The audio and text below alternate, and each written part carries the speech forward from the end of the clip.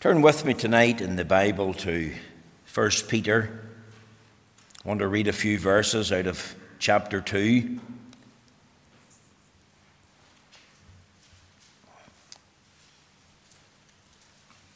First Peter chapter 2. Let's hear the word of the Lord.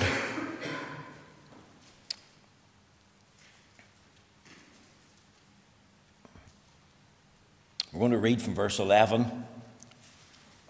1 Peter chapter 2, verse 11. Follow with me. Let's think of the words. Remember, we're reading the words of the true and the living God. All Scripture is given by inspiration of God and is profitable for doctrine, for reproof, for correction, for instruction in righteousness. Found the place. Second, 1 Peter chapter 2, verse 11. Dearly beloved, I beseech you as strangers and pilgrims, abstain from fleshly lusts, which war against the soul, having your conversation honest among the Gentiles, that whereas they speak against you as evildoers, they may by your good works, which they shall behold, glorify God in the day of visitation. Submit yourselves to every ordinance of man for the Lord's sake, whether it be to the king as supreme, or unto governors, as unto them that are sent by him for the punishment of evildoers, and for the praise of them that do well. For so is the will of God, that with well-doing ye may put to silence the ignorance of foolish men, as free, and not using your liberty for a cloak of maliciousness, but as the servants of God. Honor all men, love the brotherhood, fear God, honor the king. Servants, be subject to your own masters with all fear, not only to the good and gentle, but also to the froward. For this is thankworthy, if a man for conscience toward God endure grief, suffering wrongfully. For what glory is it, if when ye be buffeted for your faults, ye shall take it patiently? But if when ye do well and suffer for it, ye take it patiently, this is acceptable with God. For even hereunto were ye called, because Christ also suffered for us, leaving us an example that ye should follow his steps, who did no sin, neither was guile found in his mouth, who when he was reviled not again. When he suffered, he threatened not, but committed himself to him that judges righteously, who his own self bare our sins in his own body in the tree, that we being dead to sin should live unto righteousness, by whose stripes ye were healed. For ye were as sheep going astray, but are now returned unto the shepherd and bishop of our souls. Amen. And the Lord will stamp with his own approval and blessing this reading of the Holy Scriptures. Now, my text tonight is taken from 1 Peter chapter 2, verse 24. It reads as follows: who his own self bare our sins in his own body on the tree, that we being dead to sin should live unto righteousness, by whose stripes ye were healed. And I want us to consider the theme tonight, the power of the cross. Now, in past weeks, we have been considering the theme, the cross of Christ. And I've asked you to think not about the wood of the cross, but the work of the cross. I haven't merely been thinking about the shape of the cross, but we have been thinking about the sacrifice of the cross. Not merely thinking of the planting of the cross at the bottom there of the hill called Golgotha, but I want you to think of the person on the cross, and I want you to glory in the cross of the Lord Jesus Christ. Now, in our first sermon, we considered the plan of the cross. I asked you to think about who designed and thought about the cross in the first place. And I told you that long before the world was made, long before Adam and Eve came into the world, long before they fell in an estate of sin and misery, long even before the birth of Christ and his life and death and resurrection and his ascension back to heaven, God the Father, God the Son, and God the Holy Spirit had entered into what we call the covenant of redemption. That is an agreement, and that agreement involved that the only begotten Son of the everlasting Father would be born of the Virgin, take a human body, come into the world, live a sinless life, and bleed and die on behalf of all who would trust him as Lord and Saviour. And of course, you wanted chapter and verse, and we gave that to you. John 17:3, I have finished the work that thou gavest me to do. Ephesians 1:4 talks about being chosen in Christ from before the foundation of the world. And of course, one of the key texts was that from Revelation, the Lamb slain from before the foundation of the world. The second thing I asked you to consider was the pain of the cross. And I told you a few weeks ago that no one ever suffered like the Lord Jesus suffered the horrible death of crucifixion. And we thought about his physical suffering, his mental suffering, his spiritual suffering. And I said to you then, I say again, no one can plumb the depths of the suffering and the shame of the cross of Christ. And then last week I asked you to consider the purpose of the cross. Why did Christ die? And of course, John 19:30 was our text. I have finished the work, or it is finished. From that text we saw that it was the fulfillment of a promised work. Christ promised the Father that he would come to earth and fulfill the work. And he didn't shrink back or pull back. He didn't pull out of that promise. He was not rebellious. He had a passion for this work. He took pleasure in this work, who for the joy that was set before him endured the cross. It was a precious work to Christ. He was not forced into it. He willingly and voluntarily and particularly gave himself to it. I told you it was a perfect work. It fulfilled all the Old Testament types and shadows.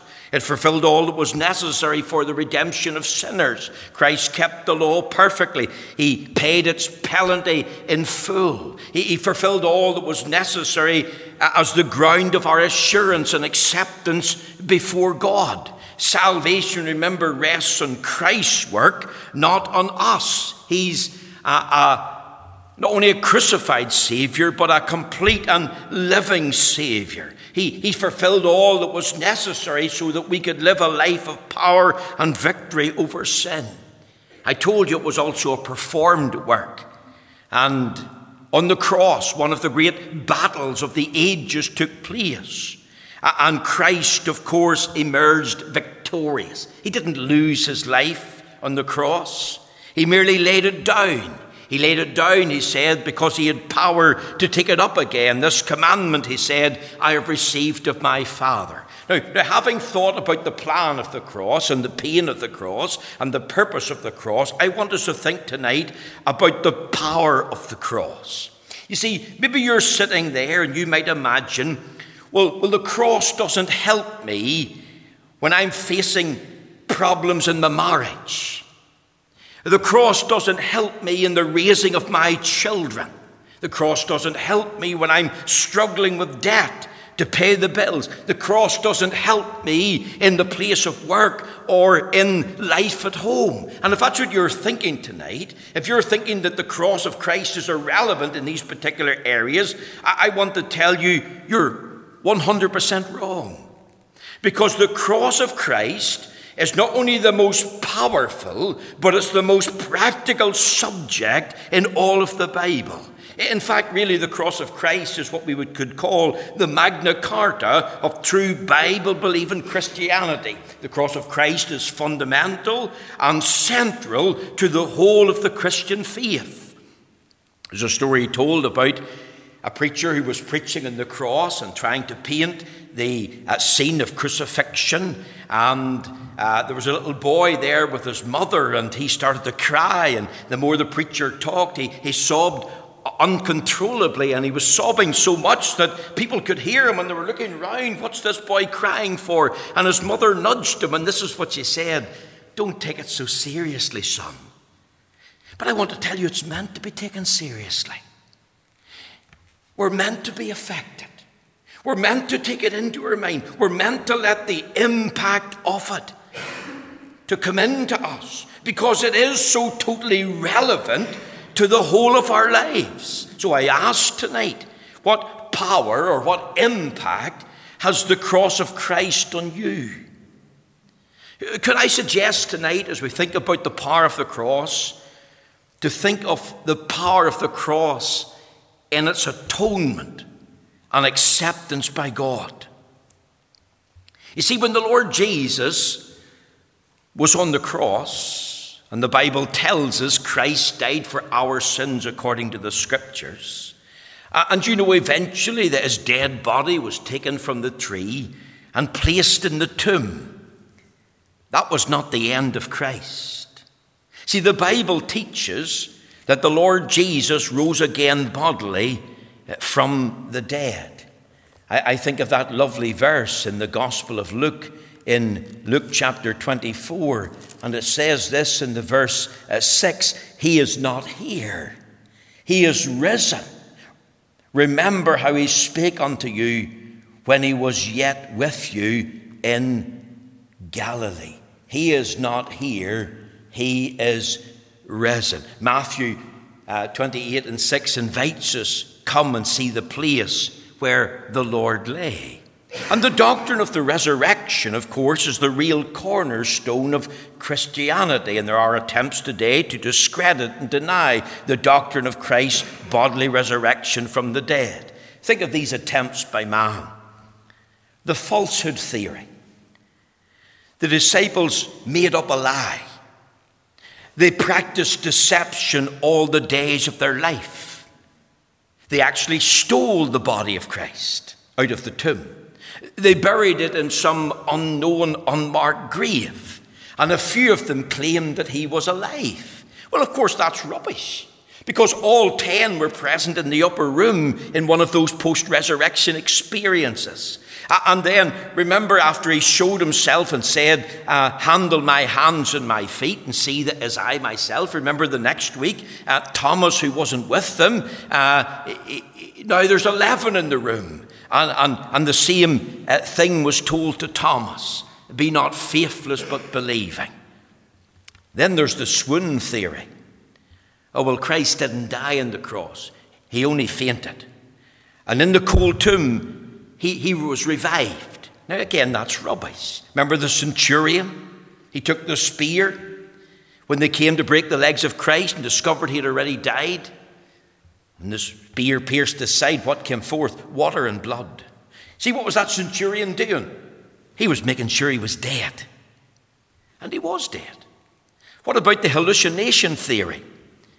Or they just thought they seen the resurrected body of Christ. They were so overcome with grief that they had some sort of vision of him, some sort of mental perception of him. Well, of course, remember, he came and he had breakfast with them on the shore of Tiberias. Remember, 500 people seen him at one time. In fact, he said, handle me and see. A spirit has bones and body like I have. What about the wrong tomb theory? The disciples came to the wrong tomb, and there was no body there, and therefore they made up a story. And you see, all these theories of men, the great and the good, learned men, are all designed to argue against the bodily resurrection of the Lord Jesus. But I want to tell you tonight, the empty tomb is the real comfort of the cross. Because when you think of the cross and think of the power of the atonement and the acceptance by God, that ought to bring you tremendous comfort into your heart and mind. Way back in 2006, there was talk of comfort crosses. This was bits of wood in the shape of a cross made into a little trinket. It became a sort of a lucky charm, and people were buying them, and they were finding solace and comfort through them. It sort of reminded me a bit about the Roman Catholic Church and its relics. But there's no comfort in a mini wooden relic of the cross. Do you know why? Because Christ is not on the cross. He's not there. It is finished. And when Christ finished the work of securing atonement for his people, and was accepted by God, here's the proof. He rose again bodily from the dead. And that's real comfort. And perhaps you want to grow in your love to God. You must then come and appreciate the work of the cross. Because the cross is one of the greatest demonstrations of the love of God. Doesn't the Bible tell us here in the book of Romans? For when we were yet without strength, in due time Christ died for the ungodly.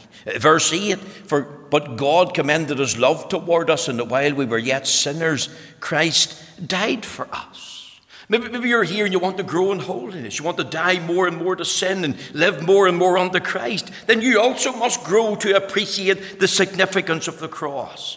Because if it's true that Christ died for our sins and took the guilt and punishment of our sins in his own body in the tree, then everyone who is guilty, everyone who has got anger in their heart, everyone who's full of pride, everyone who's full of jealousy, then there's healing for you in the cross of Christ. Maybe you're here tonight and you're sad. You've experienced a tragedy. You're going through trouble and you're wondering how you can cope with life. Well, I want to tell you there's comfort in the cross. And that comfort is connected to the bodily resurrection of Christ from the dead. Because Christ not only prophesied that he would rise from the dead, Christ not only proved his deity by his resurrection from the dead, remember it substantiated his claim who he was. But Christ, of course, on the cross defeated him that had the power of death over us, that is the devil. And Christ was raised from the dead by the omnipotent power of God. And there's so many references that we could think about, especially in the book of Acts. Over there in Acts chapter 4, for example, in the verse 10, we read these words. In Acts 4 and 10, be it known unto you all and to all the people of Israel that by the name of Jesus Christ of Nazareth, whom ye crucified, whom God raised from the dead, that's God the Father, even by him doth this man stand here before you whole. And there's many references. You see, God raised him from the dead because God was well pleased with his work. The empty tomb was a message of approval and acceptance of this work. The work that was offered to the Father. And of course, isn't that what we read in the book of Hebrews, in Hebrews chapter 9 and the verse 12, neither by the blood of goats and calves, but by his own blood he entered in once into the holy place, having obtained eternal redemption for us. You see, remember that Christ died in Calvary to fulfill one great purpose. And that was to atone for the sins of his people. And that is central. Our sins were laid upon his body on the tree. The guilt and punishment of our sin was put to his account. Young people, he didn't die to bring about the example of martyrdom theory. His death was not just an example of long suffering and pain, not just an example of meekness, not just an example of selflessness, but he came into the world. He was born for sinners. He lived for sinners. He died for sinners. He laid down his life as an atonement for sin. And that atonement was accepted by God and approved of the Father. It was offered to the Father, and the empty tomb is proof. He came to make reconciliation. That's what atonement means. At one with God. He offered up himself a once and for all sacrifice to God. But it was not only to make and offer reconciliation, but it was also to offer satisfaction, to satisfy divine justice, divine holiness by the sacrifice of himself. As I've said, he was born for us. He lived for us a sinless life. He died for us an atoning death. I want you to understand that the cross of Christ is substitutionary, but the cross of Christ is satisfactory. He offered himself to please God the Father. And that's essential. See, God the Father didn't sweep sin under the carpet. He didn't turn a blind eye to it. He didn't wink at it. No, it was dealt with in the person and work of his Son. And Peter says, who his own self bare our sins in his own body in the tree. And there's the power of atonement and the power of acceptance with God. And his cross work was also successful. And God accepted that. And the proof is the empty tomb. The second thing I want you to understand tonight is this, that we being dead to sin should live unto righteousness. Here's the power of accomplishment and assurance. I asked you already, what relevance or what impact is the cross of Christ upon you? If the cross of Christ is substitutionary and satisfactorily accepted by God and is successful, and here's the proof, the empty tomb, and there's great comfort in the cross of Christ, then what does it produce in us? Could I suggest it should produce a spirit of thanksgiving and rejoicing? Everyone in Christ should have a deep sense of gratitude and thankfulness that Christ died for our sins, according to the Scriptures. I believe it's important that we rejoice in the work that Christ has done. Remember Mary at the resurrection. When she was there at the tomb, she was asked by the gardener twice, "Why weepest thou?" Why was she weeping? The tomb was empty. Christ was risen. The work was done. It was substitutionary. It was satisfactory. It was successful. God had accepted that, and that was a reason for great rejoicing. And when Mary discovered who it was that spoke to her, after he said, "Mary," she cried out, "Rabboni," and she held him by his feet. See, she discovered that Christ, our Savior, is a living Savior. He's not on the cross. He's not in the tomb. He is alive. Way over there in the United States of America, in a place called Lake Michigan, on one occasion there was a couple of boats out in the lake, and one boat was what they called a side-wheeler steamboat. And it wasn't that far from the shore. It was rammed accidentally by another boat. This happened near the village of Winnetta in Illinois, and there was 393 passengers on board. 279 drowned. One man called Edward Spencer, who was a young boy, a great swimmer, he swam out the distance to the boat, which was about 3/4 of a mile thereabouts, and he managed somehow miraculously to get 17 people to shore, one after the other. He swam out and back, and he brought people to the shore. Whenever he brought in the 17th person, of course, he was physically exhausted. He couldn't go back out again. His legs were like jelly. For some reason, the nerves in the legs gave way, and he ended up an invalid in a wheelchair. I want you to think of him now on his 18th birthday. He was asked by a member of the family, "Edward, what's your memory of that day? That day when 279 people were drowned?" And this is what he said: "Not one of the 17 ever came back to say thank you." Remember the story of the 10 lepers? Luke 17. The Lord Jesus healed 10. Only one returned to say thank you, and that one was a Samaritan.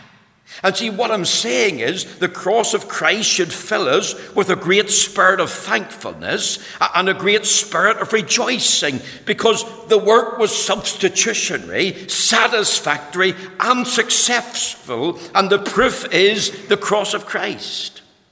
In one of our hymns there, in hymn 103, which has to do with the story of the cross, the latter verse says, "Have you read that he looked to heaven and said, 'Tis finished, 'twas for thee'? Have you ever said, 'I thank you, Lord, for giving thy life for me'?" You see, this is what the cross should produce in you: a spirit of thankfulness and rejoicing. And I'm asking tonight, have you ever bowed your head and said, "Lord, thank you for dying for me, a hell-deserving sinner"? It also should produce in you a spirit of self-denial. Turn over there in your Bible to Matthew chapter 16. Look with me there in Matthew 16. I believe it's the verse 24. Matthew 16 and 24. "Then said Jesus unto his disciples, If any man will come after me, let him deny himself and take up his cross and follow me. For whosoever will save his life shall lose it, and whosoever will lose his life for my sake shall find it. For what is a man profited if he shall gain the whole world and lose his own soul? Or what shall a man give in exchange for his soul?" Think of these words: "If any man will come after me, let him deny himself and take up his cross and follow me." What does a life of self-denial mean? It means that you don't live unto yourself. It means that you put God first. "Seek ye first the kingdom of God and his righteousness, and all these other things shall be added unto you." It means having the mind of Christ. It means seeking to do the will of Christ. It means following the law of Christ. You see, Jesus said, if you love me, keep my commandments. And there's no point of saying, "I love Christ," and not doing what Christ wants you to do, or living the way that Christ wants you to do. And I've said this publicly. It's hypocritical to say I'm a Christian, but I'm also living a life of homosexuality. Or I'm a Christian and I'm a thief. Or I'm a Christian and I'm a drunkard. Or I'm a Christian but I'm a murderer. It's incompatible. You see, what God wants must come first. And our personal desires and our wants, well, they're not central to what God wants. And so therefore they become secondary or further down the line. That's a spirit of self-denial. Putting God first. There's a story told about a baby who was in a car in 90-degree heat in some town in America. The baby was 10 months old. The mother had accidentally left the keys in the car in the ignition, and the car locked automatically, and she was hysterical, running around the car, battering at the windows, trying to get them open, pulling at the doors, and they wouldn't open. And the little child was inside, and of course in that heat she believed that the child was going to die, and felt that the child was in danger of passing away. And different people were there around the car trying to get the car open. And there was a man, his name was Fred Areola, and he had a hammer in the back of his Jeep. He was a man who broke up cars. And he came and he smashed the back windscreen, and the child was rescued. He testified afterwards that woman complained more about the window than compliment me about saving the wean. You see, what was more important? The car or the child? Well, you would say the child was. That was paramount. Well, what I'm saying is a life of self-denial, doing the will of God, going God's way, is more important than putting ourselves first. In the accomplishment and assurance of the cross, there's another spirit at work, a spirit of true brokenness. The Lord Jesus in the Sermon on the Mount in Matthew chapter 5, as he started to preach that sermon in what we would call the Beatitudes, he said this: "Blessed are the poor in spirit, for theirs is the kingdom of heaven." Poor in spirit actually means a spirit of brokenness regards sin. It means being bankrupt before God. It means being at the place where you say, I am nothing, and I have nothing, and I can do nothing to recommend me to God. It's really saying I'm spiritually bankrupt, and you're throwing yourself upon the mercy of God. There's another story told about D.L. Moody. He was visiting a prison in Chicago. That prison was called the Tombs, or at least that was the nickname for it. And he had a service there for the prisoners. And after the service, and those prisoners who were still in their cells and didn't actually come to the service, he wanted to visit them. So he got permission from the governor, and he went round the various cells. And this is what he heard: "Mr. Moody, I don't deserve to be in here. Mr. Moody, I was framed. Mr. Moody, I had an unfair trial. Mr. Moody, it was this, that, and the other." But not one of them ever said, "I'm here lawfully and legally." Not one of them said, I'm a guilty sinner and I deserve to be here. Not one of them displayed a spirit of brokenness to talk about their sins. And the last cell he went to was one particular man that had his head in his hands. And this is what he said to Moody: "My sins is more than I can bear." And Mr. Moody preached to him, "Behold the Lamb of God, which taketh away the sin of the world." You see, there is such a thing as the power of true forgiveness. But you'll never be forgiven of your sin until you recognize your sin for what it is. It's a transgression of the law of God, for that's what sin is. All sin is a transgression of the law of God. Any wanted conformity unto a transgression of the law of God. And not only do you recognize sin for what it is, but there must be a repentance of sin. There must be true brokenness and a hatred of it and a turning from it. The psalmist said, "I was made sorry for my sin." And then when we recognize sin and we repent of it, then there is a reception of Christ. Because Christ is sufficient to save. Christ can sanctify. Christ can satisfy. It also involves a spirit of power and victory. The Bible teaches he breaks the power of cancelled sin. He sets the prisoner free. He can make you a new creature in Christ. All things have passed away and all things have become new. Isn't that what the Bible says? If any man be in Christ, he's a new creature. All things have passed away and all things have become new. And here's the accomplishment that the power of the cross makes in the life. Not only the atonement and the acceptance of God, but also the accomplishment and the assurance that it brings. It makes me thankful. It compels me to be grateful. It leads me to a life of self-denial. It leads me continually to have a spirit of brokenness where I recognize that I'm spiritually bankrupt apart from the grace of God. And it brings into my life a life of power and victory. And I'm only dead to sin because I'm in Christ. One final thing. What about the power of achievement and of an affinity?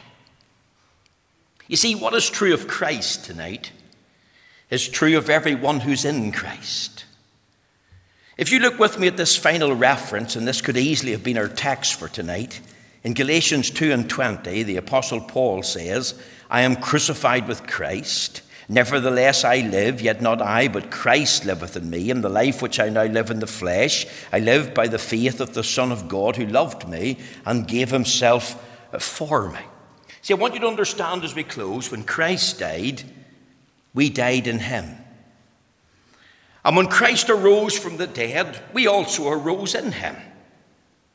And when Christ ascended to heaven, we ascended also in him. And when Christ was accepted by the Father, we were also accepted in him. Isn't that what Ephesians chapter 1 and verse 6 tells us? A tremendous reference to the praise of the glory of his grace, wherein he hath made us accepted in the beloved.